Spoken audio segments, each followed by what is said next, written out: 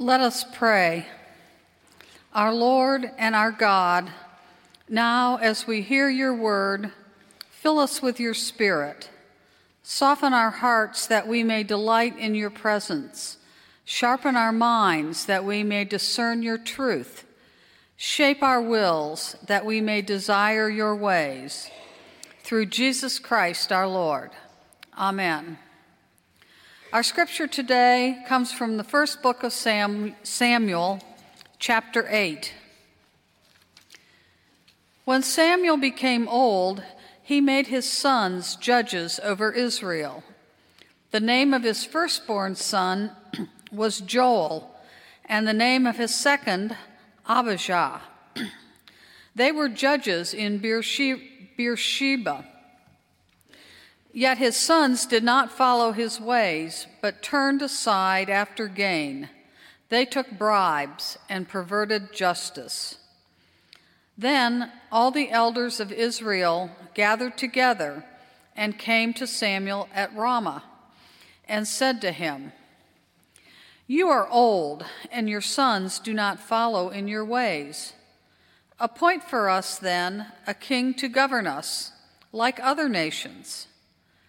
But the thing displeased Samuel when they said, "Give us a king to govern us." Samuel prayed to the Lord, and the Lord said to Samuel, "Listen to the voice of the people in all that they say to you, for they have not rejected you, but they have rejected me from being king over them. Just as they have done to me from the day I brought them out of Egypt to this day, forsaking me and serving other gods, so also they are doing to you. Now then, listen to their voice. Only you shall solemnly warn them and show them the ways of the king who shall reign over them." So Samuel reported all the words of the Lord to the people who were asking him for a king. He said, "These will be the ways of the king who will reign over you. He will take your sons and appoint them to his chariots and to be his horsemen and to run before his chariots. And he will appoint for himself commanders of thousands and commanders of 50, and some to plow the ground and to reap the harvest, and to make his implements of war and the equipment of his chariots. He will take your daughters to be perfumers and cooks and bakers. He will take the best of your fields and vineyards and olive orchards and give them to his courtiers. He will take 1/10 of your grain and of your vineyards and give it to his officers and courtiers. He will take your male and female slaves and the best of your cattle and donkeys and put them to his work. He will take 1/10 of your flocks, and you shall be his slaves. And in that day you will cry out because of your king whom you have chosen for yourselves, but the Lord will not answer you in that day." But the people refused to listen to the voice of Samuel. They said, "No, but we are determined to have a king over us, so that we also may be like other nations, and that our king may govern us and go out before us and fight our battles." When Samuel had heard all the words of the people, he repeated them to the ears of the Lord. The Lord said to Samuel, "Listen to their voice and set a king over them." Samuel then said to the people of Israel, "Each of you return home." The word of the Lord. Thanks be to God. So as Anna's making her way back to her seat, I have to tell you, as many of you know, when you agree to read Scripture in worship, you hope for two things. You hope, first of all, that there will be no names and no places, and second of all, you'll get a short passage. Thank you so much, Anne. And as we reflect on God's word, let's now take a moment to go to God in prayer. Let us pray. Lord, we give you thanks for the gift of Scripture. We thank you for these words from Samuel, these words about your people. We ask as these words hang in the air that you would help them to find their way into our ears, into our minds, into our hearts, into our lives, that we might come to know who you are and who you are calling us to be. In Jesus' name, amen. We pray that prayer. I pray that prayer because that's usually what I expect when I turn to a scripture passage. I expect to find a little bit more about who God is and who God is calling me to be. This is one of the assumptions I bring when I turn to scripture. And then every once in a while you get a passage like this. And it's a long passage, it's a complicated passage, but it really tells a pretty simple story. An ancient people want a king. And as wonderful as that may be, and as interesting as that may be, it doesn't on the surface seem to say anything about who God is or anything about who God is calling me to be. And that moment when a scripture passage seems really simple, that's the moment that all the alarm bells should go off.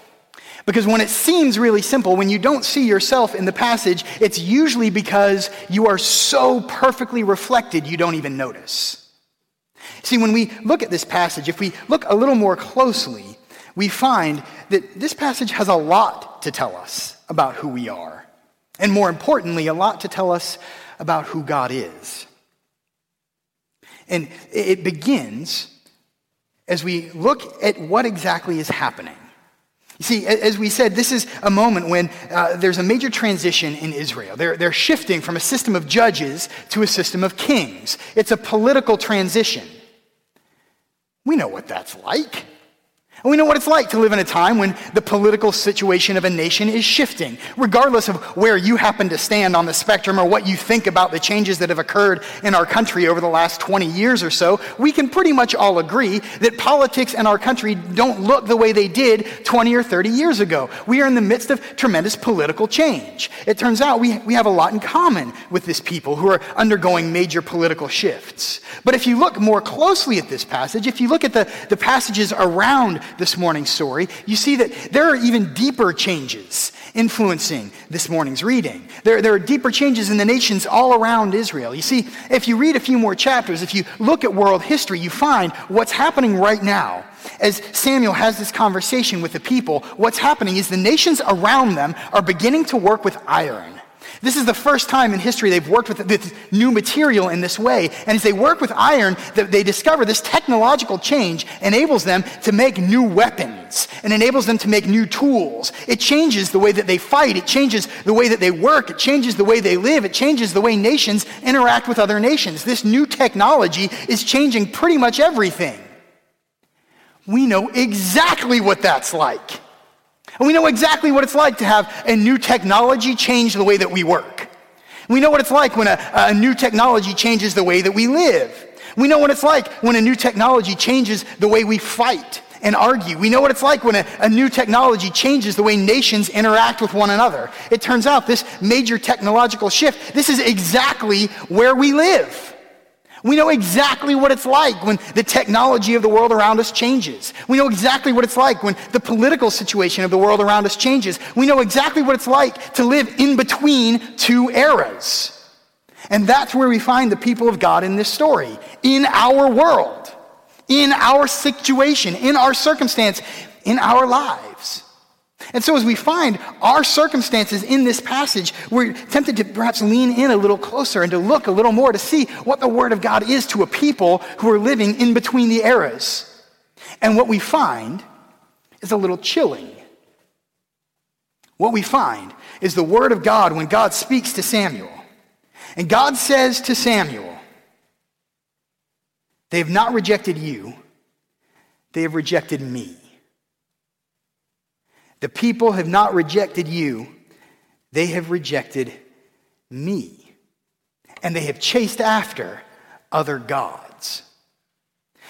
Now, as we read these words, these are perhaps some of the most heartbreaking words in all of Scripture to this point. I mean, we've been following the people of Israel through Scripture. We've seen as God led them out of Egypt. God led them out of slavery, God was faithful. We've seen as God led them into the promised land and God was faithful. We've seen as God led them into this new life and God was faithful. We've seen as God went out before them and thundered before them and conquered their enemies and God was faithful. We've seen as the people, in order to remind themselves of God's faithfulness, set up a stone that said, thus far has God helped us, to remember that God has been faithful. We've watched as God has been faithful over and over and over, and then the people choose to reject God.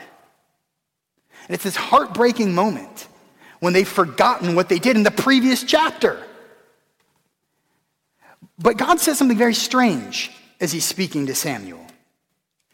He mentions that this is what they've done, just as they have done to me from the day I brought them up out of Egypt to this day, forsaking me and serving other gods. This is a strange thing for God to bring up in this morning's passage. As we read this morning's passage, we don't see that anywhere. There are no statues, there are no idols, there are no burnt offerings, there are no sacrifices. It doesn't really look like there's a whole lot of idolatry or serving other gods anywhere in this morning's reading. That's because the idolatry in this morning's passage is much deeper than that. It's an idolatry that tempts all of us over and over. If you look more closely, you can see the idolatry running through virtually every verse of this chapter. We begin right at the beginning. When Samuel became old, he made his sons judges over Israel. That's not how judges work. You don't get to pick the next judge. God picks the next judge. Several times, judges have attempted to set up a hereditary succession system whereby their children will reign after them, but that's not how it works. That's exactly what Eli did before Samuel, and it didn't work. Samuel is trying to make the same mistake. Samuel has decided he's going to do what's sensible rather than what's faithful. He's going to do what's easy instead of what's right. He's going to make the decisions himself instead of waiting for God. Samuel decides he will take on the role of God. He will make himself into a god. He becomes an idol for himself. He tries to make himself into God, and he fails. It doesn't work. His children can't do it, and everything starts to fall apart. Samuel tries to make himself into God, and he fails. But we continue, and we see next about his sons. His sons are now put in power. His sons are to reign as judges, and his sons fall prey to another kind of idolatry because they take bribes. They chase after gain. And they have decided to put their trust, to put their faith, not in following God, not in the Lord that has gone out before them time and again. They decide to put their faith, to put their trust in their wealth, in their stuff. And when they chase after the money, when they chase after the gain, when they chase after the stuff, it comes at a tremendous loss. As justice falls apart. They try to make their money into God, and they fail. And it's at this point that the people come to Samuel and they say, we're tired of waiting. We're tired of watching you try to make yourself into a god. We're tired of waiting for your sons trying to make their money into a god. We've decided we know what we want to do. We know how we want to live. We know where we're going to take our direction from. We are going to live like our neighbors. We're going to do what our neighbors do. We're going to live the way our neighbors live. We're going to look around and see what the culture around us does, and we're going to follow that. And the people suddenly find that they are trying to turn their culture, they are trying to turn their friends, they are trying to turn their neighbors into gods. And they fail. It doesn't work. See, when they do what their neighbors did, they get what their neighbors got. And they don't get the shiny highlight reel version of their neighbors' lives. They don't get the curated social media pictures of their neighbors' lives. They get the reality of their neighbors' lives. They get exactly what Samuel describes. They get hardship. They get oppression. They get violence. They get poverty. When they live like everyone else, they end up living like everyone else. When they try to make their neighbors into gods, they fail. And the passage continues. And Samuel warns them that this is going to happen. At the very end, they say, no, but we are determined to have a king over us. They decide they're going to put their faith in a leader.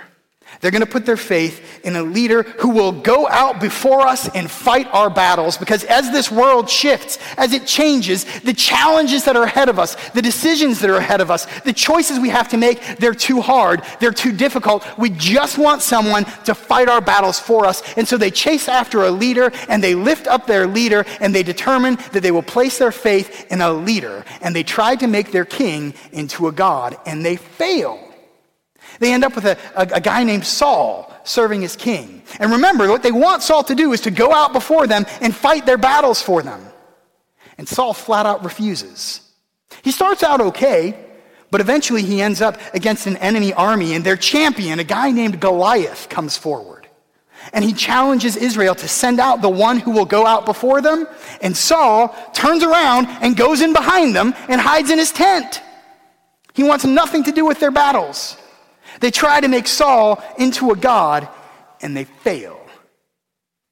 Over and over through this passage, we see the people trying to create their own gods. They try to make themselves into God. They try to make their money into God. They try to make their culture into God. They try to make their leaders into God. And we do every one of these things. Over and over, we face every one of these temptations. We face the temptation to do what's sensible instead of what's faithful. We face the temptation to do what's easy instead of what's right. We face the temptation to make ourselves into God. We face the temptation to put our trust, to put our hope, to put our faith in our bank accounts and our retirement accounts and our homes and our stuff. We face the temptation to make our stuff, to make our wealth into God. And we fail. We face the temptation to look at the world around us, to look at the culture around us for our cues on how to live, how to be faithful, how to serve. We look at the church across the way who's gotten a lot of new members. We look at the city across the way who's been revitalized. We look at the nation that's got happier people. We look at the people around us and we try to make them into God. And we will always fail. And with leaders, we do the same thing. We just want someone to fight the battles for us. We want someone to take away the challenge, to take away the choice, to take away the hardship. We want someone to fight our battles for us, and we try to make our leaders into gods, our political leaders, our spiritual leaders, our sports leaders, our personal mentors, our heroes, our supervisors, our big brothers, our parents. We put our leaders in this position, and we try to make our leaders into gods, and we will fail. Over and over again, we find ourselves in the same situation in a world that is changing, and we face the temptation to create our own little gods, and every single time we will fail. But the good news of the gospel is that God won't. I mean, as we read this passage, we see that there are consequences to sin. Sin is real. Righteousness matters. Speaking the truth matters. Faithfulness matters. Sin is a real thing, and it has real consequences, but the consequences of sin can never change the identity of God, because God is faithful to the people every time they reject him. Every time they try to make themselves into gods, God is still faithful. Every time they trust in their money over God, God is still faithful. Every time they turn to their neighbors instead of God, God is still faithful. Every time they turn to their leaders instead of God, God is still faithful. Because no matter what we do, God loves us no matter what. Sin has no bearing on the identity of God. It's almost as if while we were yet sinners, Christ died for us. It's almost as if nothing in all of creation, not height, nor depth, nor the idols we erect, can separate us from the love of God, because God loves us no matter what. This is who God is, regardless of who we choose to be. God is faithful. God is love, and God will go out before us again and again and again. And as we read the next chapters, as we read the next parts of this story, we see that God will redeem even this monarchy they set up in rejection of God. God will bring about a king named David, who will be known as one of the greatest kings of all time. And through his line, we will be introduced to a new character in the biblical story, a man named Jesus. Because God is God. Regardless of how we try to replace him, regardless of how we try to reject him, regardless of how we turn from God, God is still faithful. God loves us no matter what. The good news of the gospel is when we fail to set up our gods, God will not fail us. When we are not faithful to God, God is faithful to us. God is who God is, regardless of who we are. God loves us no matter what. As we read this morning's passage, as we head into this season of Lent, as we begin thinking about the fact that sin is real, that truth, righteousness, faithfulness, justice, that these things matter, that there are consequences to our actions. As we remember what it means to sin, we can hold this passage in front of us and recognize all the places in our lives where we do the exact same thing, when we try to lift up other gods. And above all, we can remember that God loves us no matter what. While we were yet sinners, Christ died for us. And nothing we do, nothing we say can change the fact that God is love. This is the good news of the gospel. In the name of our Lord and Savior, Jesus Christ. Amen.